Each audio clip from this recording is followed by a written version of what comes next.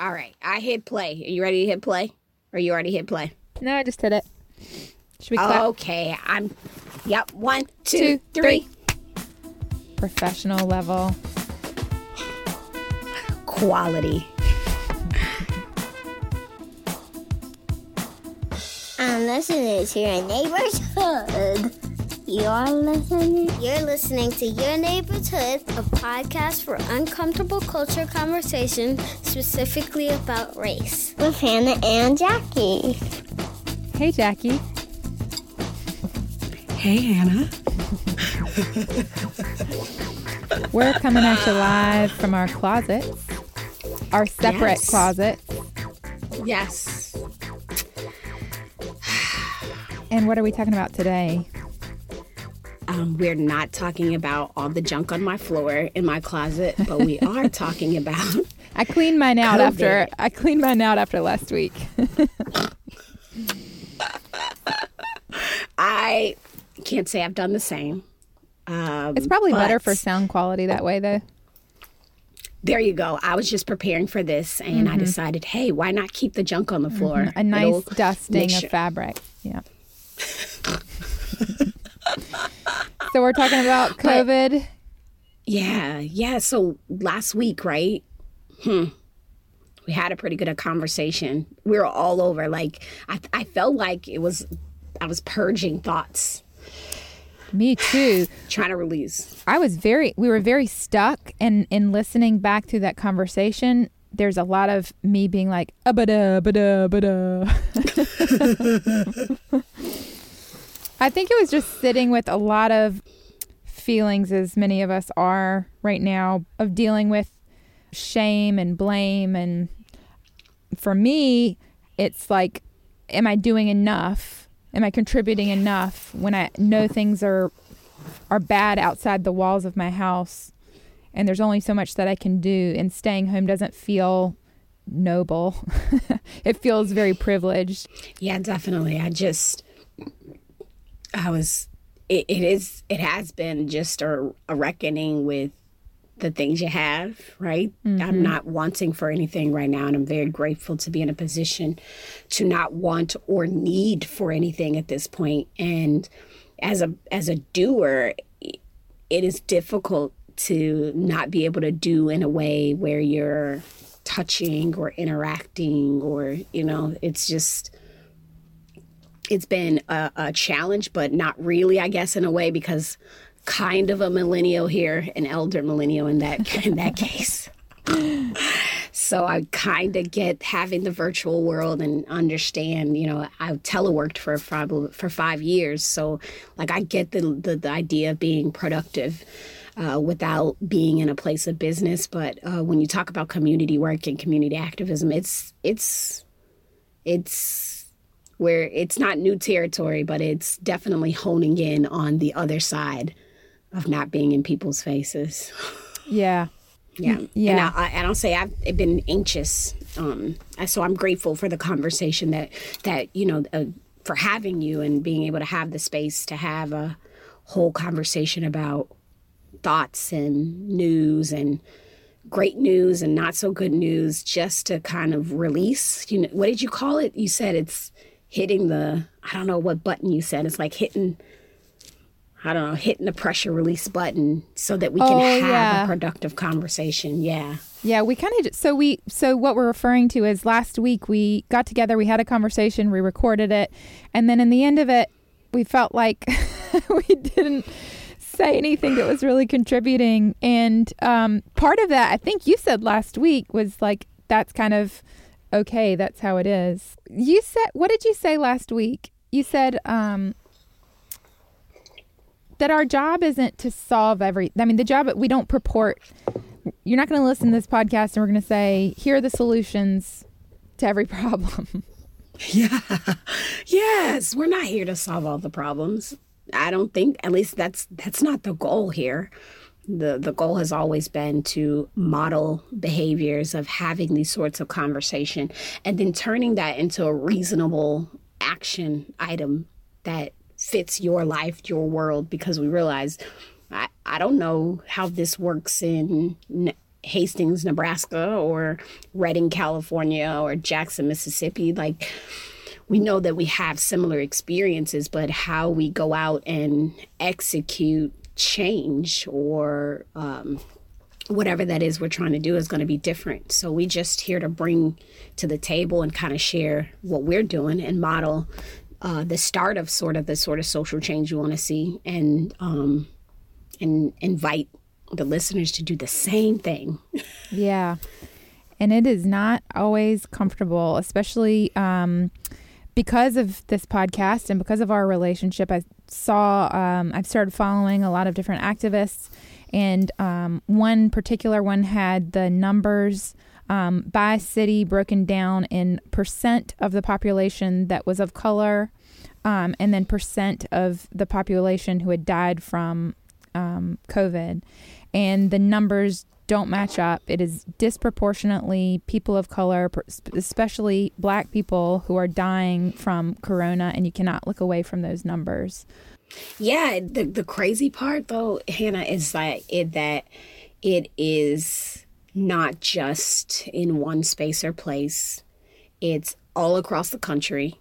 I think the one that I take most interest in are the numbers in the Chicagoland area, where 72% of the people dying are Black, related to dying related to the coronavirus are Black. And it's like, wow, it should not be shocking because of historical things and because of what we know. But I don't know that we've been in a place where we've had federal level people saying, so what's his name? The doctor, Fauci. Anthony Fauci. So his acknowledgement that Black Americans are suffering from this crisis, this pandemic, because of all the health disparities and the higher cases of COVID, because of diabetes and asthma, is what's making this unfortunate in those communities. And it's unfortunate that it's expected. Yeah. And even if you expect it, it still doesn't diminish the shock that comes from seeing those numbers. And I think it's softer to see numbers about diabetes, because it's not like the pandemic where people are catching it and dying quickly.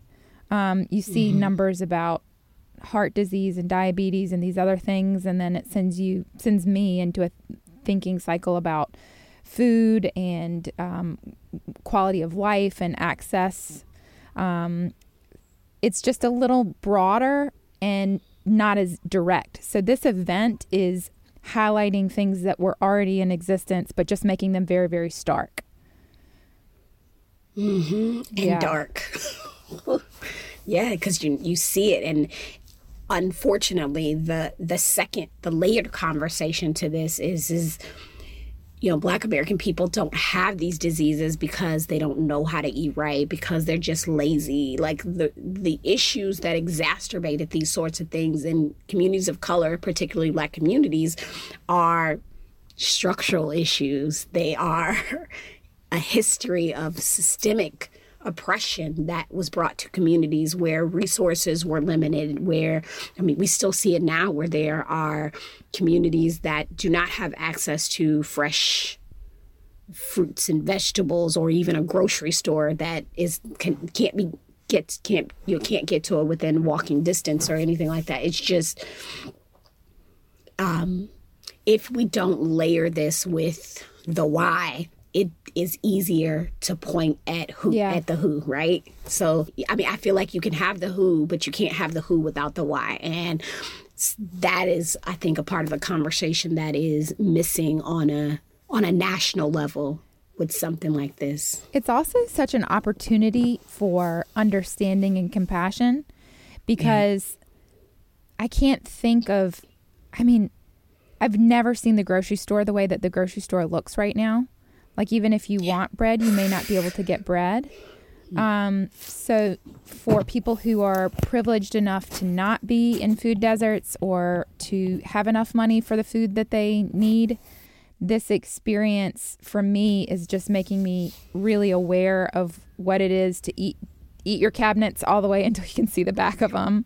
You know, to be thinking of what food you're going to get next isn't a thought, because of my privilege, isn't a thought I have all the time, but now I'm having, and makes me really consider communities who are less privileged more frequently. And for me, I think that's an underlying cause of some of my anxiety. Is it's just, to me, the moment in time is making me feel more compassionate but less able to have direct action. Yeah. Yep. So it'll be interesting to see what comes on the other side of this. That's what it is. It's like once the fog clears, in a sense, whatever that'll look like, will that compassion dissipate and clear with the fog, or will it be there in a meaningful way? And I'd like to hope that whether we're talking about this disproportionate inequities, or we're talking about fair wages, or we're talking about childcare, that we don't lose sight that these are still going to be real issues when the fog clears. And you mentioned something too, like, you're absolutely right. I have not, as a mature adult, because I will say the first couple of years of my life as an adult were let's just say the Navy did me a service by feeding me and clothing me and giving me a place to stay. And even then I poorly managed at times, but just to be in a place where I'm good, and to empty out cabinets, it's like, oh God, my oh God comes from, I have to brave the store, not, I don't know how I'm going to be able to get this next meal, or I don't know if I'll be able to make it there if the bus is running the way it needs to be running, or, you know, when I get there, if the shelf's empty, I don't have the luxury of going to another place, because that's a thing too. So I'm hoping that there's something great that comes on the outside. For me personally, I know that there will be, and I'm going to hold myself accountable to that, but on a larger communal scale, I hope so.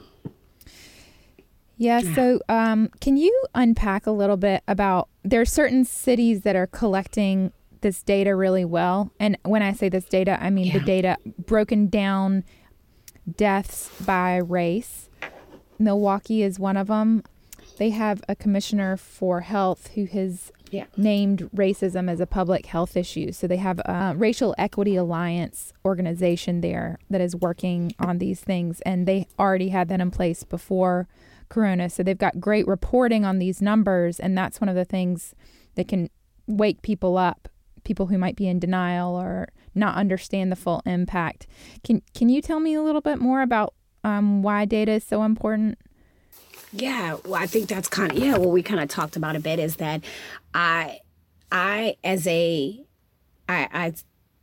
person who believes in sound policy, like whether it is what works in my house or what works in the city I live in or the state I live in, many of the decisions that are made for policy, both good or bad, are based on data. And here's the deal, fun fact is you can find statistics to support whatever viewpoint you want.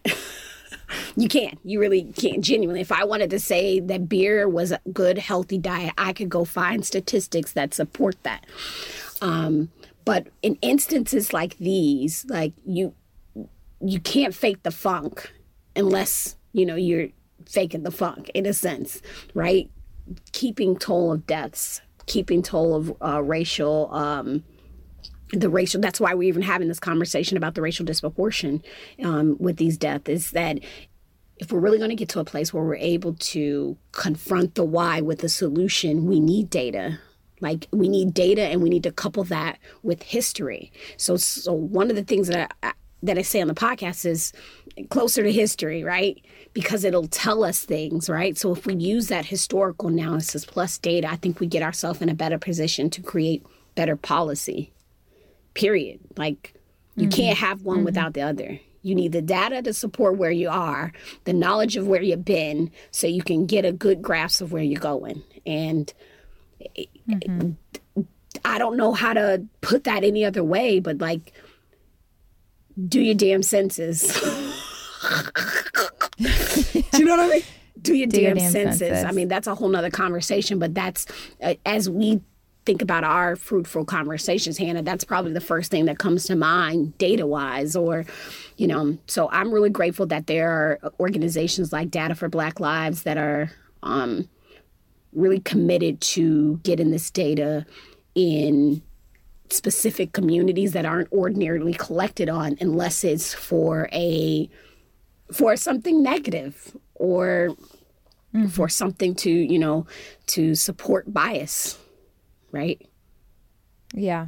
Yeah. So last week we checked, and Virginia is reporting instances of positive cases, but not death toll, I think. Yes, and I don't know if they changed that, because the governor came on came on air yesterday and kind of talked about his health department leader, talked about the fact that they're one of 12 states that are collecting that information, and they're being honest about how many folks they just don't know. They just, we've got over 2,000 cases and we have no idea who they are, what they were when they came in.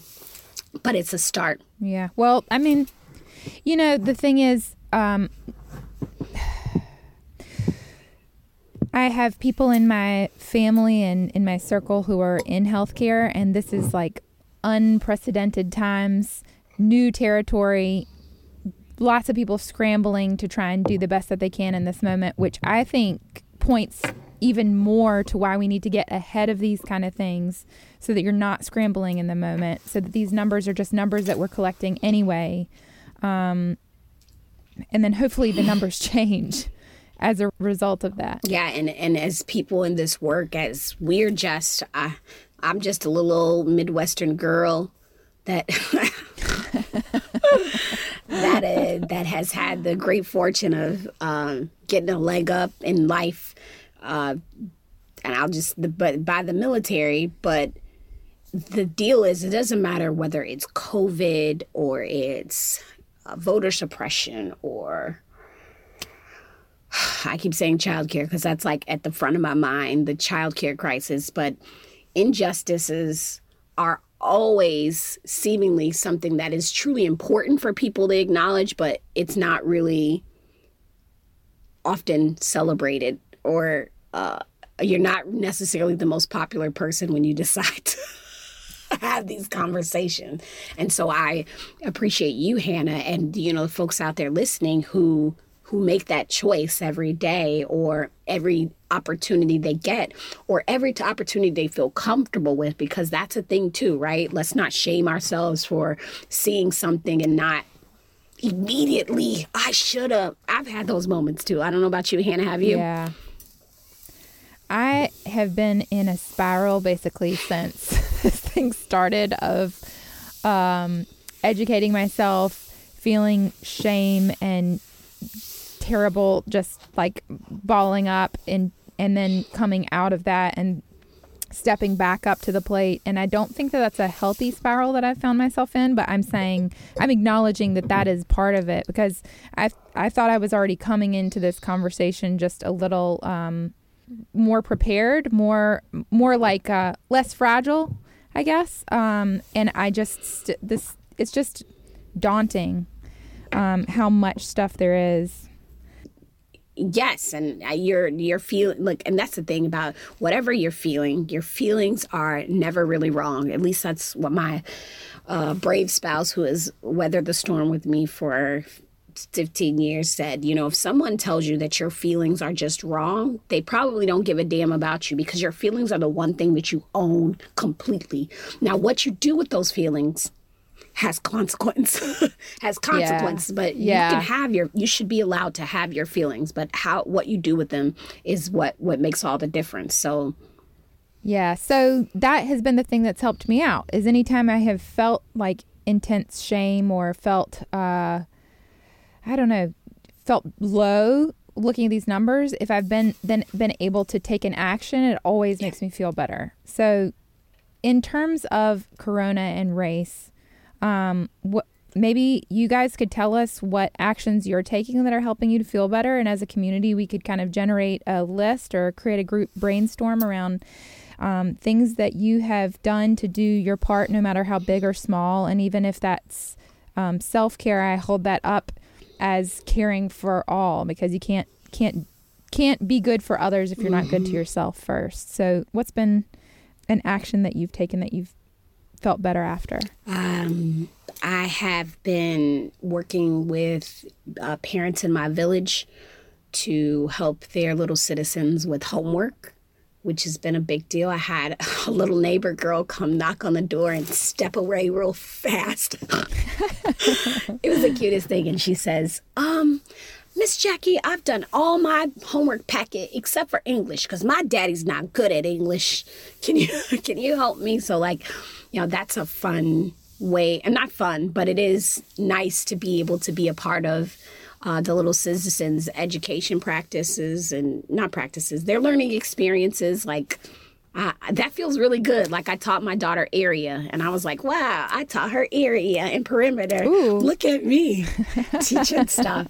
I've galvanized parents, so that, galvanized parents in the school system to really deal with the anxiety and frustrations with the response, which is nice. And to be quite honest, I have all these ideas, and I've been sharing them and kind of giving them to other people to go run with. And that's been exciting. I'm excited to see what projects come out of this stint, because I definitely am not capable of seeing all these things come to light. So I feel like the best thing, or the biggest thing that I've done, is just I've been a sounding board and a part-time teacher. How about you, Hannah? What you been up to? So I have been able to donate to some food banks, and specifically for our area, and the United Way of Southampton Roads. And I've just sometimes when I get overwhelmed with the scale of a problem, it's really good for me to zoom way in. So I zoomed into my community, and I reached out to the people I'm in contact with who I think might be struggling now in some way, and have tried to offer some support to those people tailored to what makes sense in that relationship. So I've tried to do the same thing, reach out to my village and see what I can do. I've also tried to make sure that I'm aware of the news but not inundated by it. So I'm trying to find some balance with that. So I just do a little 10-minute thing a day, and then I'm done. And I try not to do it around the little ones, because their anxiety is a real thing too, like you were saying. Aware but not consumed. Yeah. I feel you on that. Yeah. It's because this is really a time for accountability, personal accountability, whatever that looks like. It's time to kind of come together, and it's time to, we don't have to be the solution for everything, but, find solutionary people in your network and be a small solution and allow somebody else to be a small solution for you. Yeah. Oh, I started sewing caps and masks. And that's been also a really fun, I feel a little bit creative, a little bit like you do step 1, step 2, step 3. I've mainly done it with my 1.5-year-old hanging off my shoulder. Yeah, but those are small things. Those are some small things that we have. Now we want to hear what you guys are doing. We'd love to be inspired by your ideas, and so we can all kind of get through this and thing. There's if you're looking for things, there's this website called whileathome.org, so that if you want to contribute to some of the hardest hit communities, you can, check them out. While at Home. I'm writing that down. Whileathome.org. We don't want to get consumed with what's going on in the TV. We don't want to get caught up in practices that are not best for us in our own spaces, and not best for us in the communication and relationships that we have right in front of our face, because that's a thing too. But let's just try to come out of this as a better version of the self we walked into it with. I'd say that's my so what, now what. How about you? Yeah. Yeah. I think I think my biggest realization over these now 2 conversations we've had around this is the importance of data, which I don't think I really understood the full. Like, I think my understanding was that data was important for people who didn't believe that this was a thing. It kind of helped to prove the facts. But thinking forward, that it's also helpful for how we make plans moving forward to improve. I think that's my biggest takeaway. And then I guess the other thing is that we can also look to our local governments and write our representatives, and we can say, why don't we have a racial equity alliance here, or look for ways that can happen. I know there's a lot of organizations that have chapters in this area. So look at and find one that works for you, and I'll be finding one that works for me. And that's another way that we can not just sit in this moment and say, this sucks right now, and then move out of it, and then we're like celebrating that we can be together, and we kind of forget the important things, and we forget the vulnerable after we emerge. I'm pretty sure everybody, and I'll add to my soul now what is that I'm sure many people have found something that's important to them. There are a lot of new advocates online. I'm looking at folks. I'm like, wow, I didn't know you had that opinion about that, whether it's positive or negative. As Hannah said, like, it's our own, we have our own sense of responsibility to see things better in our own corner of the world, whether that's an injustice or that's an inequity, whatever it is. Like, there's so many people and things and ways to get connected to do a tiny thing in that area. Like, you got time, you got talent, do the little stuff, do the little stuff. Yeah, even just a baby step, even just a one little thing, check on that neighbor, whatever that little tiny thing is. I think it's not only for the wave it creates coming out of you of goodness, it'll help you to deal with some of the anxiety that you might be sitting on if you're feeling anything like what I'm feeling. My chest gets tight. I'm serious. Anxiousness is a mother lover, and I know I've had a lot of it and tried to breathe my way out of it, because we've all walked into this probably with shit going on. We had stuff. You know what I mean? It's not like this happened and we were all in a great place before. So it is okay to still try to deal with life before this that is probably continuing through this, that, sometimes even as we talk about being privileged, I guess what I'm saying is that I know I'm personally still trying to process thoughts about life and things that are happening while this is happening, and that it's okay to take a break from from this stuff to deal with the other things that have nothing to do with coronavirus.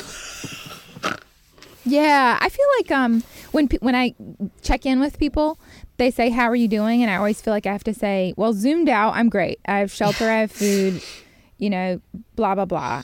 Everyone I know, knock wood, pray, is healthy.